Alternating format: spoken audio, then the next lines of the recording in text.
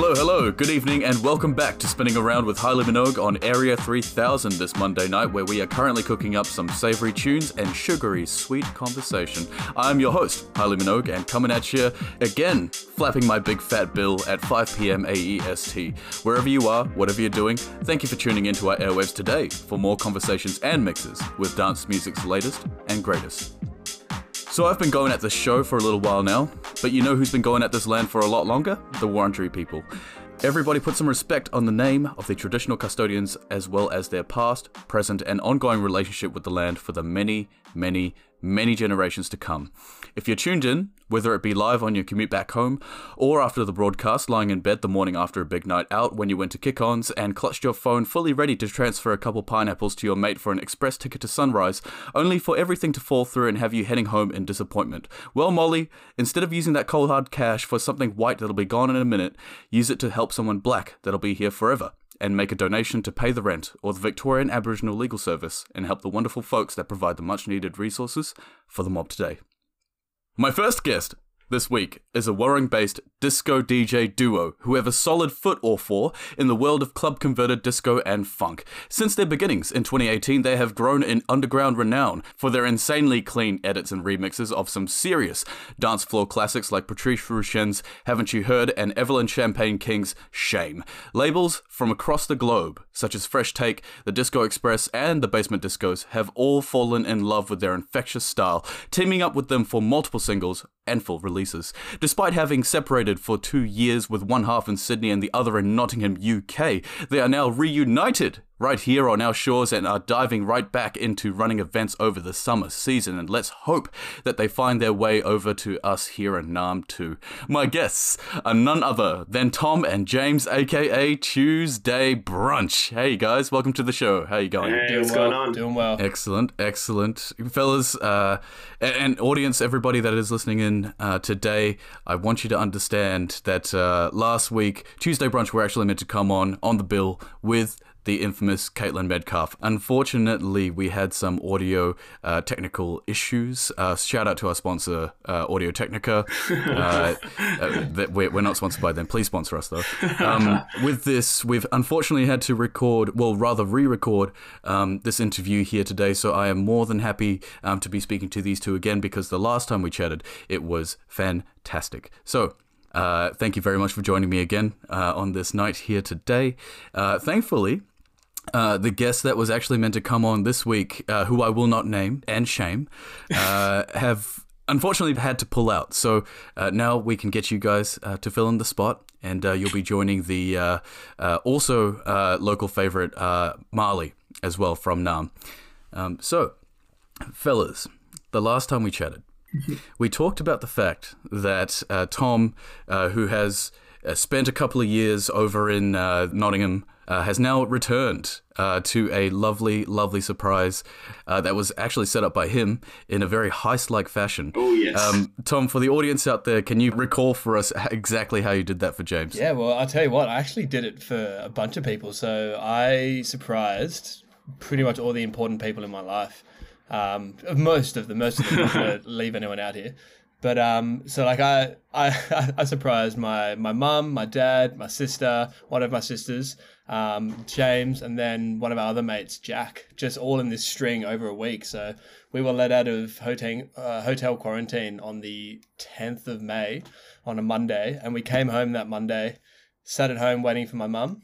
So she walked in the door with her bags and stuff, and I go, "Oh, hey, how you doing?" And she goes, "What the fuck? What are you doing?" A couple hours later, I got my sister, and then later that week, I'd been liaising with James's parents and chatting with them for a couple months, and I was like, okay, so we got like back and forth. We're like, okay, this is how we're going to do it. He's going to come in at this time, and we're going to make sure that he's not suspecting it. He's coming in to help his dad do something, and then I was just waiting, stood at the top of the stairs.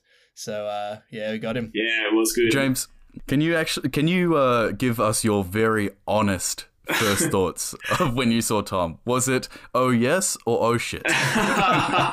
It was definitely oh shit. But, nah, it was great. My boss was in on it as well, so he called me in the morning and gave me the day off work and just said there wasn't sort of any work going on at the studio and I didn't need to come in and stuff. And I thought, sick, I got a whole day off. The surf was good. It was such a sunny winter's day. I was like, perfect. So I was just about to go get my boards and go for a surf, and then that's when Mum and Dad called me and were like, "Oh, we're going to need you to come over and help us move some stuff around the house." I was like, on my literally, this is so rare that I get a day off. I was just like, on the one day off, they wanted me to come and move a bunch of stuff. I was like, oh, all right, make it fast, and then sort of went in, and yeah, there's Tom. Boom, got him. It's wild. I think I got my yearly quota of what the fucks in about the space of 15 seconds. You know, it's great though because Tom, you can say, is one of the only friends in your entire life that has actually gotten you a free day off work. Like, that is exactly literally illegal. Like, you literally can't do that. Can't ask for much more, hey? Yeah, can't ask for much more, you know? It seems like things have been going pretty well since you've gotten back. I mean, you've put out this new release on with the Basement Discos, which is fucking fantastic. And we've actually played one of the songs off of that here tonight. Tell me a little bit about the recording process for this. Were you guys split apart whilst making this, or did you start working on this when Tom came back? When we were both in the same country, a lot of the songwriting process sort of started when we were together, writing at each other's houses and stuff. But then we obviously had to change and adapt when Tom went overseas. And so it kind of became this whole new thing where we were trying to figure out what was best, and we would start by sending projects and stuff. But what we sort of landed on towards the end and what worked the best was we'd kind of start ideas, and we'd send each other ideas, and basically if one person was like, oh, that's sounding really great, but I keep going, we've got that trust there that to say if Tom sends me a demo that is just like through the roof, I know that I can leave that with him and it's going to come out shining so fine. And it's kind of the same the other way. Like we each play to our strengths and stuff. And so a lot of those tracks, they're not really... most of them, the two of us haven't worked on them. It's usually solo tracks, but under the same project. I think we both sort of share it a lot. Like it'll be like a main idea. So like with our first Basement EP, James would be like, oh, like this is pretty much the polished project. Can you just add some like a little bit of interest to it, because you get tunnel vision on a track, and like you get to a stage and you go, I can't add anything else to this. But then James will say to me and I go, okay, well I'm just going to put in a little string line here, a little bit of like a phaser there, and like just like small little things that just add just that extra little 10% that you need. And it's kind of when you step away from a track as well. And I mean, yeah, like Tom said, you get tunnel vision and you think the track's perfect. Whereas I could send something to Tom and he immediately hears that it needs a string, it needs an extra hat line, it needs this and that. So it's a great sort of process that we got down. And so those tracks sort of came from ideas each of us had started. And then, yeah, kind of just we had so many demos kicking around, and, we just sort of went through and picked what we wanted stylistic wise for that EP with the Basement, and sort of came up with that final track list. Yeah. I'd actually love to know how many demos you guys collectively have sitting around. Oh my god. And how many of them actually see the light of day? Plus 40. You should see our SoundCloud. Yeah. I reckon at least the private. I think like in the vault probably about 40. Like right now, like usable demos that haven't seen the light. I think we probably have like 10. Probably like 10 solid ones that we could send off right now for a release. On top of that, maybe like another 10 or 15 like ideas that just need to be tweaked. And then we've got some ones from back in the day that I still have on my USBs that I go through every now and again. Oh man, do you remember this? Like it'd be like some there's a couple. And those ones that they just need that last 10% of work. Yeah. Like they'd be pretty good to go. You could spend just a day on it and they'd be gone. It's just the thing. Like I remember like we've got this sample vault playlist on Spotify where every time we hear a nice song that we like that we'd like to sample, we add it to that, and just that must have like 200 songs in it that we just that's what we use for like a little bit of creative sort of inspiration. So you go through there and like all the time when I'm looking for a little sample and stuff, you'll be going through it, and I just heard that string line, that da da da da da da, and I was like, okay, that's good. I'm like, okay, so I like that, and then I'll loop that. I'm like, well, where can I go with this? And then there was just a really nice sort of breakdown section where there's just like a little bit of vocal to it, and that's really all the song is. It's just that, and then like we've just picked on the favorite parts of the song, like, you know, the best parts of the song, had a nice, you know, thumping bass line behind it. And that's it. So you guys, before you started Tuesday Brunch, were actually producing under this name Buck Knight as a duo. And I remember last time we were chatting that you guys were producing trap and hip hop. And this was on like, what was it, like 4 tracks or 8 tracks that you had on the light version of... This is Ableton Light. Oh, man. So Ableton Light, we were producing on there, and it's a maximum of 8 tracks that you can have on there. So we got to these, like, we would stack up these drum channels, and like we'd have different piano channels, like all this different stuff with like 8 instruments on the one rack. So that we could save as much space as possible, with the CPUs going up to like 140%. And we'd just be sitting there like, laptops. A few times what I would do is like, you know, I'd get the song and I'd export it and then re-put that 1 track song into it again and then add more stuff to it. Oh, wow. Holy shit. Like, you got to get innovative with these. But that is a mixing nightmare. Like trying to... Oh, man, you have no idea. It's so bad. Because then you'd go back and you're like, oh, there's something that I fucked up in the original track. Now I have to go back, export it again. And then bounce the track and wait 2 years for it to come out. Luckily, we knew nothing about mixing at that time, so it kind of didn't matter. We knew nothing about production at the time. God, it was just us throwing stuff together. Like, luckily, like, you know, James and I both did sound and music design at uni, and I reckon like 80% of things that I know came from outside of uni. Like James and I doing some, you know, we'd be sitting there like, I'm like, what the hell does a compressor like, what does a compressor do? Like, what is this? And like, we'd put it on and like the channel would just get fat as fuck. You're like, oh shit, okay, well, compressors do something sick. I don't know what it is. Let's put it on there. And like, so we spent so much time, just James and I go, oh, look, I've got this new technique. Like, this is how you do like a super chopped up like synth line for some trap beats. You know, I'd actually like to speak to you guys on something that has come up recently from Zach, who also goes by the name of Cassettes for Kids. So it's a bit of a more serious topic, but I feel like it's something that us three might have quite a good discussion on, because we're all sampling, lovers. We love to do this.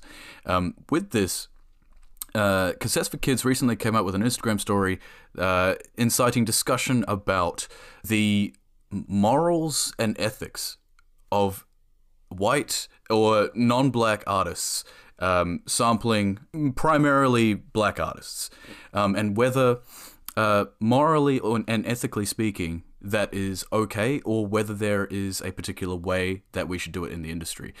I obviously noticed that, you guys love disco and funk and soul, and those are primarily African-American music genres.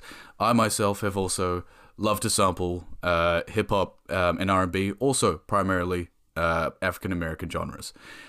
Do you think, or rather, what do you think are the moral considerations that we have to take into account when taking samples from these artists? I think sampling itself already is it's a almost devious task. Like, you're taking the work of someone else. Someone's poured their blood, sweat, and tears into it.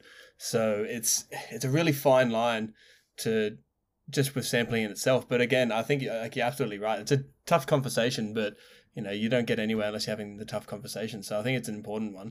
I think it's hugely important that, as you said, like predominantly Black and African American people who have been putting this work in to this genre of music, and like they absolutely need the recognition. So I think morally as an artist, like you need to be willing to accept that this isn't your baby. Like this is someone else's work. So you got to make it shine. You got to put that behind it, and you got to also, like I said, it's not all your work. Like you need to respect the process, and you need to respect the people that have come before you, and the soul and the heart that is these different genres of music. Well, I mean, there is also that, and then on the other hand, sampling has given birth, regardless of who has done it, has given birth to some of the best sort of evolutions of music has given birth to some of the best tracks that we've ever heard as well. Obviously, 90s hip hop sampling is fantastic. Even, late 90s, early 2000s electronic music. All of it, yeah. So much, like, listen to Arden Van Helden, like all that stuff, all the good, like, 90s house, like Terrence Parker, like that. A lot of that is sampled disco and that sort of stuff. It's their reworks. It's them putting it back out into the community. So, like, it's good that the music is seeing new light.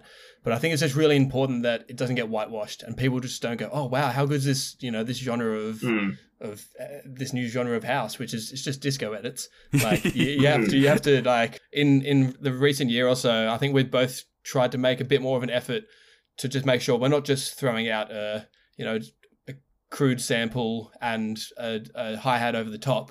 Oh, like none of your tracks are like that, by the way. None of them. But like we make an effort to do that because you don't want to, you want to make this track shine, and you don't just want to be re-releasing something without doing anything to it.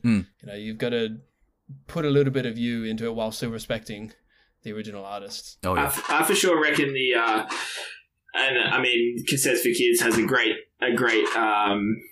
point with sort of bringing up this topic of conversation, and I think as artists as well, and artists who are sampling, and that's such a major part of their work. And I would argue that the vast majority of artists who do a lot of sampling, they're not just ripping it off to benefit themselves. Usually it's to pay homage to the great tracks and the great songs and the great artists who came before them. And I would argue that the vast majority of artists who are sampling these days keep that in mind when they are sampling tracks. Yes. And they are doing it with the most utmost respect, and it's because they have such a love for that sort of music or that artist or that sort of style. And I think if there is, like Tom said, there's even a chance of sort of whitewashing and just not appreciating it for what it is, or sort of going over the top of these artists and things like that. I think there's definitely got to be some greater education around the origins of music, because guaranteed almost every single bit of music anybody listens to today derives from African American artists. So without African American artists, we wouldn't have nearly, I don't think, 15%. Oh, sorry. We would only have about 15% or less of the music we have out there today, for sure. That is a scary thought. How boring? How boring would music be? Oh, yeah. So those sort of values and those artists and those styles are preserved, and it doesn't become lost just to the art of sampling and just making something new from something that's older. I have had a fantastic conversation with you guys, and I want to bring it up a little notch, because I feel like it's just been me giving you questions and you guys are talking about yourselves as a collective. But I want to see how well you guys actually know each other. Because, you've been with each other for how long now? Has it been like 12, 14 years? We worked this out the other day. I think it's like 16. Yeah, 16 years. It's up there. It's up there. Since high school. You guys have been friends since you were very, very young. I mean... Little pups. Do you feel like anything's changed in your friendship since then? Oh, well... I don't think so. Like all good relationships, we started pretty strong, we got really serious really quick, and we just sort of stayed on that trajectory. The I love yous came really fast. Oh man, I love you. Do you remember the very first I love you bomb that you dropped on each other? It's got to be. When was that? Where was it? Like some sort of little high school party when we're like 15 or 16. It's got to be some. No, I really love you. I really do. little schoolies event on the beach, God. We throw a lot of love. We throw a lot of love around. Excellent. Yeah, no, sure. That's nice. We talked about this the other time, but both your partners must be very jealous. Oh, so jealous of this. Yeah, they know it's a package deal. Yeah. They wish that they had with you what you have with each other. It's a difficult conversation when you have to bring that bit up. So I'm going to ask you a series of questions that I would like you guys to answer either individually or collectively. It's just to see the dynamic between you guys and how well you know each other. So question number 1: what is the other person's spirit animal?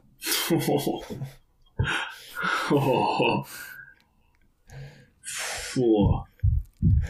What? James, you go first. I gotta say, Tom wouldn't agree probably, but for sheer brute force, and I've seen him play rugby before, it's got to be a rhino. The man charges forward at any occasion. I gotta say that, or a bear, because when you hug him, he just doesn't let go. Oh, that's nice. That's so nice. That's it. I'm trying to think what sort of animal doesn't pick up his phone and fucking is never organised. I can't think of it. A weasel. Groundhog. James is the weasel groundhog. Let me show you some messages sometimes. Yeah, it's just like me, like 4 days ago, like, hey man, like just read this, listen to this, read this, like, are you good to do an interview on this day? No response. Like 28 hours later, and I've sent him 4 messages like, hey man, just listen. I know you're online. Sounds like a slippery little snake. Right. Yeah. You know when I reply right after it's the really nice text. Hey man, I got a song for you. Can you listen to this? Hey man, can you do this? Hey, can you sign this visa form so my girlfriend can stay in the country? Hey, blah blah blah. Really friendly, really polite, and then it's all of a sudden, answer me, fuckface. And that's when I know I've pushed it too far. That's real friendship. When you piss each other off, you can actually just go at it. Like exactly. Oh yeah. All right. What was the hardest moment of your friendship? And I want you guys to give two of your own events. Easily for me, it's got to be one, Tom moving overseas, for sure. I hope he would agree. But yeah, I mean, one day you got your best friend living around the corner, and the next minute he's halfway across the world, and it's not even the same time zone, So I remember there was a whole sort of bit at the start, and I was like, "Fuck, is the only time I'm going to be able to message him really early in the morning when he's just getting up and I'm going to bed, and vice versa." Like, I don't know if we'll ever talk, but it was actually way easier than you'd think. Okay, nice. What about you, Tom? Yeah, I'm just trying to think. Like, there hasn't. He's going through the list. We've been super lucky in our relationship. Like, we've generally had fairly good times our whole life. There hasn't really been any major moments, any shockers. Like, I think, me moving overseas was a tough one because, like James says, like this is a guy, like, James and I, when we can, like, we're with each other like 4 or 5 times a week. Like, we're generally at each other's place a lot. We spend a lot of time together, so it was really weird to suddenly, like, especially because we did 6 months of travel through South America, and then I flew to the UK, and then it was just like cutting the cord instantly. So it was really weird that you couldn't just call up like all the time and like chat with them, which is, again, it's just strange for us. Like, we talk on the phone pretty much any other day that we're not with each other. So it's weird. But I think the only tough thing I can think of is I remember my dad and his girlfriend at the time had a really rough breakup. I think I must have been like 15 or 16, and it was really rough. She turned out to be a psycho, basically, and it's like some really like some proper left field shit happened, and it all kicked off at about 3 o'clock in the morning, maybe 5 o'clock in the morning. And on a Wednesday morning, I remember like all the shit going down at home, and then me and Dad just went, all right, come on, let's get out of here. We jumped in the car, and I just arrived at James's house and just sort of like walked in the front door, and his mum's like, "Hey, are you okay?" I was like, "Yeah, not really." And Dad sort of explained what was going on, and then I lived at James's house for like the next month or two. Wow. And it was sick. was awesome. As a kid in high school, having your best friend live at your house is pretty epic. I would recommend. Yeah, it was pretty sweet. But yeah, I think that's probably the only tough thing that's ever happened in our lives. Let's go to the next question. What are you most thankful for about this friendship? I think, for me, I'm going to take a little snippet from my 21st speech that I gave to James, is just the time that we spend together. It's just the time that we spend together, It's just really, really nice. I remember in my 21st speech, like, I was lining up. I was like, I'm going to fucking take him down a few pegs. Time to really like rip into him. And I was trying to think of like every single embarrassing story. And there's there's generally no like bad stories that I had with James.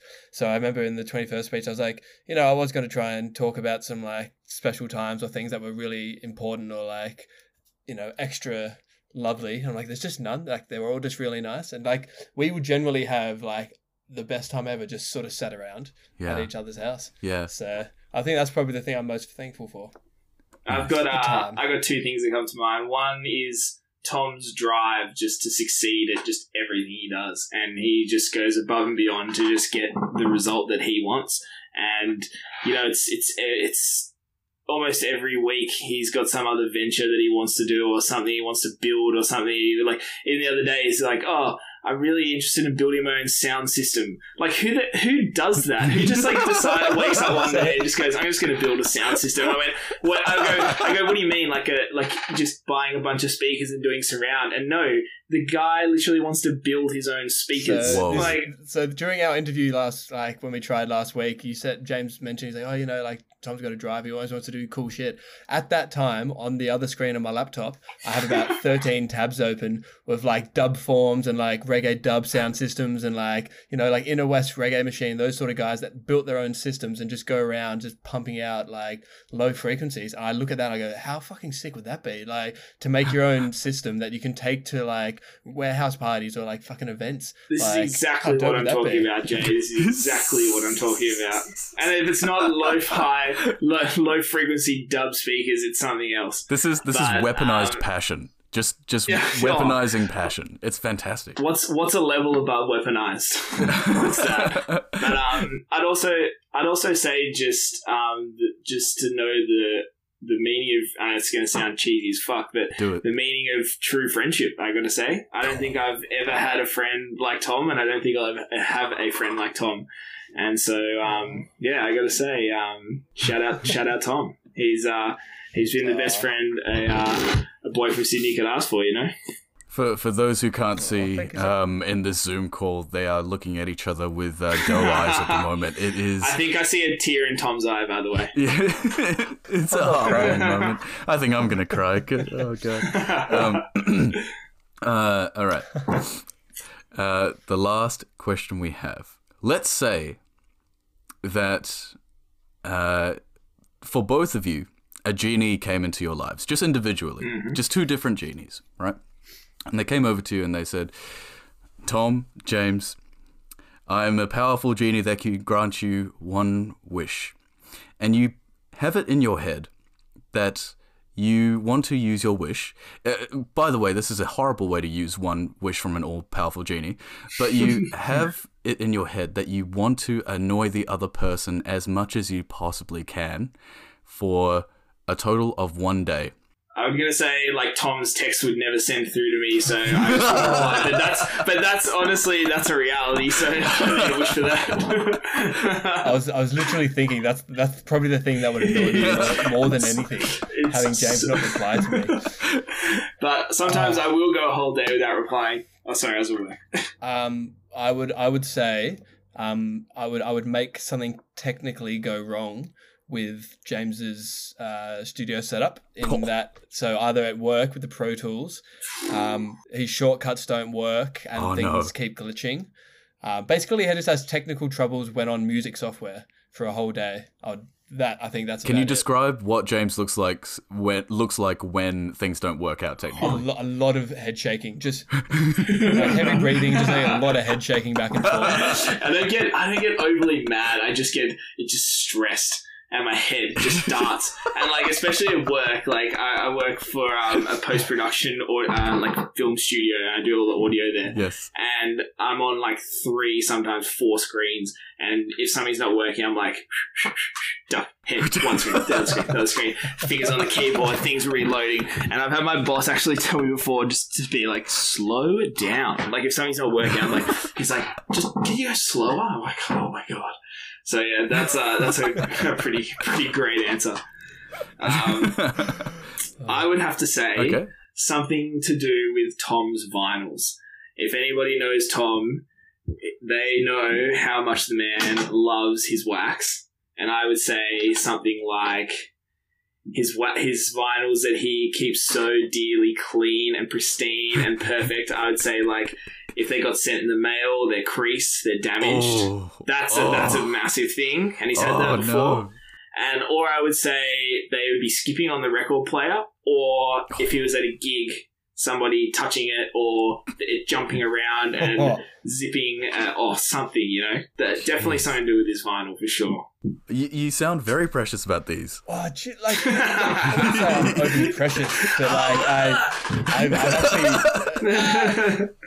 actually had like 3 instances in the last sort of year. I bought a bunch of stuff off Discogs, and it's all like, yeah, this is like very, very good, like near mint, perfect condition. I was like, sweet, let's go. And he sent over this awesome, like this track that I absolutely love, and I got it, and I was like, you are fucking kidding. Like, I ordered these all that arrived in the UK, and then because by that stage I was already heading home, so I'd already sold all my turntables and stuff, so I had to put it into a box and then ship it to Australia. So by the time I first listened to it, it had been like 4 months since I bought it.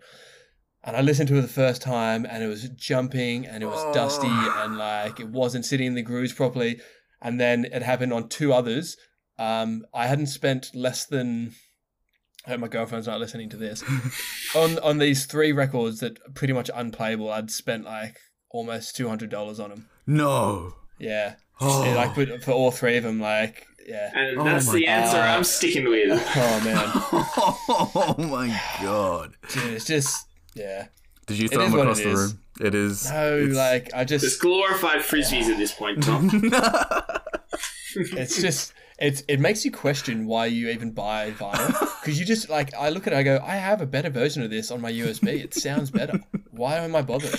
Like, Tell you what though, the payoff is pre this Sydney lockdown. So when I wasn't breaking any rules, but we did a small party at my place, and basically it was sort of vinyl day / cook up. So me and my girlfriend and another friend and his girlfriend, we all cooked all this food for 20 people. It was huge. And then we also had turntables. And you know, I'm not a big vinyl collector at all. I usually get them just for sampling or if something, you know, jumps out at me. But for Tom, I know that it's an entire passion. And so up to like, you know, hearing all the money Tom spends on vinyl, the trouble he goes through for all these records, I always thought, oh, fuck, why does he even bother? And then on that vinyl day when everyone's whipping out the coolest wax, I was just like, that's why. That's why. It's so silly because it's such a flex. Like, yeah, it is. Sometimes I do, like, I was thinking about it yesterday, actually. I was like, it is just like, oh, really? I actually have this on vinyl. It's pretty cool, though. It's such a weird thing to be like. But there is a genuinely pleasurable feeling from that. Oh, yeah. Honestly. Like, it's while I was in the UK, I only had a set of turntables. I didn't have CDJs or anything, so all I was doing was vinyl to vinyl, and it was so cool. Like, you know, for all the time we were in lockdown, we had this like golden hour that my girlfriend and I used to do, where we'd go up into the sunroom at like sort of 6 o'clock in the afternoon, and all this light would come streaming into the room, and we'd just sit there and listen to records, and it would be so much fun. You know, it was never like some days we'd listen to some housey stuff. Most of the time it was just sort of like more sort of laid back jazz shit or whatever we could find. And it was really cool. It became like just a cool little routine for us. So yeah, I can definitely tell that a lot of intimate moments were shared in that sunroom for sure. No, guys, no, I didn't mean anything by it. Thank you to our sponsor Durex for sponsoring the show. Guys, thank you so much for joining me on this interview once again, despite obviously how the recording went last time. But I'm glad that we were able to chat again, because it quite genuinely is nothing but a fun time when I speak to you. And, you know, if anything, this also translates to when I listen to your music. It's only a fun time.